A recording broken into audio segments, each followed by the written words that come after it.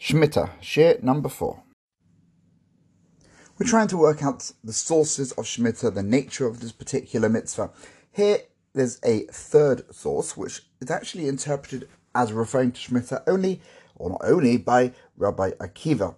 The verse in the Torah right after the episode of the Egel HaZahav, the golden calf, says, Sheishes Yomim Ta'avod, 6 days you shall work, V'yom HaShvi'i Tishbos, and on the 7th day you shall rest, which sounds pretty much like it's talking about Shabbos.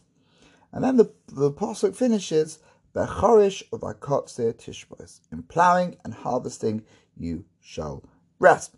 Now it does seem rather strange that having already become familiar with Shabbos in previous sections in the Torah, and we know that you're not allowed to do any forbidden activities, why would the Torah tell us particularly about plowing and harvesting? So along comes Rabbi Akiva and says, actually, the Torah is teaching us about a different Shabbos. And this refers to the Shabbos of the land. Now, what does he learn from this particular section? Because what's his difficulty with the pasuk? There's no need to be told not to plow or reap in the 7th year, because we know that somewhere else. So what does this pasuk come to add, according to Rabbi Akiva? Now, first of all, it suggests that besides the 4 activities that we've already learnt about from the Seder of Bahar, ploughing is also not allowed during the 7th year. And secondly, Rabbi Akiva understands that this pasuk expands the Shvi'it impact, so it's not just from Rosh Hashanah to Rosh Hashanah during that 7th year, but there's something now called Tosefes Shvi'is, adding on to the year. There's the concept in halacha of bringing Shabbos in early. I'm not just saying in the summer in the northern hemisphere where Shabbos would start very, very late, but even in the winter, not to wait to the last second, but to bring Shabbos in early. Similarly, when it comes to the year of Shemitah, we have certain aspects of the Shemitah year actually begin before the year starts. And they have their own unique laws. Additionally, the verb tishbos in this context, which seems to refer to Shabbos, reinforces actually the Shabbos element of the year. So we're building another layer of understanding of what this agricultural year is all about. It really is paralleling the weekly Shabbos. Beyond the similarity to the Seder of Bahar, which we studied last week, the active form of the verb tishbos, you shall rest, seems to require an active type of rest.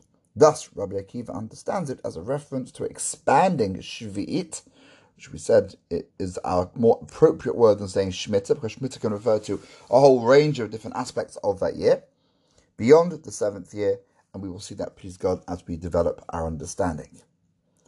Next, after the Pesukim in Parashas Bahar highlighting the 7th year of the 7-year cycle, Shabbat Haaretz, when the land has to rest, we now get to a concept of Yovel, the Jubilee year.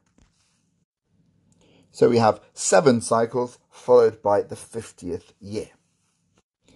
And here we have a very Jewish question: what shall we eat? Because if year 49, no one can work on the field, and year 50, no one can work on the field, where on earth is the food going to come from? So here, the Torah tells us, guarantees a divine blessing in the 6th year that will supply enough food for year 6, for year 7, and for year 8.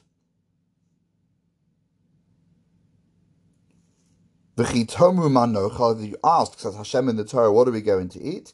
Don't worry, v'tzivisi es birachoti, I'm going to command my bracha, and there'll be enough food, and you'll be able to survive. V'ha'aretz lo timochel etzmisas, you're not allowed to sell land permanently, and here we have the crux of it, ki li ha'aretz, which remind us here that the land belongs to Hashem, the land of Israel. Ki gerim v'toshavim atem imadi, you are strangers, you're temporary residents with me in the land. So here we have another aspect, the aspect of faith, of emunah, that it might be unbearable, but with emunah, it is an unparalleled opportunity to connect with Hashem. How can I not work? How can we not grow food? Now here you've got a new opportunity. It's not about eating or drinking. Hashem will take care of that. But here you've got the opportunity to connect with Hashem in a way that perhaps we never do. Have a very good day. Come back tomorrow.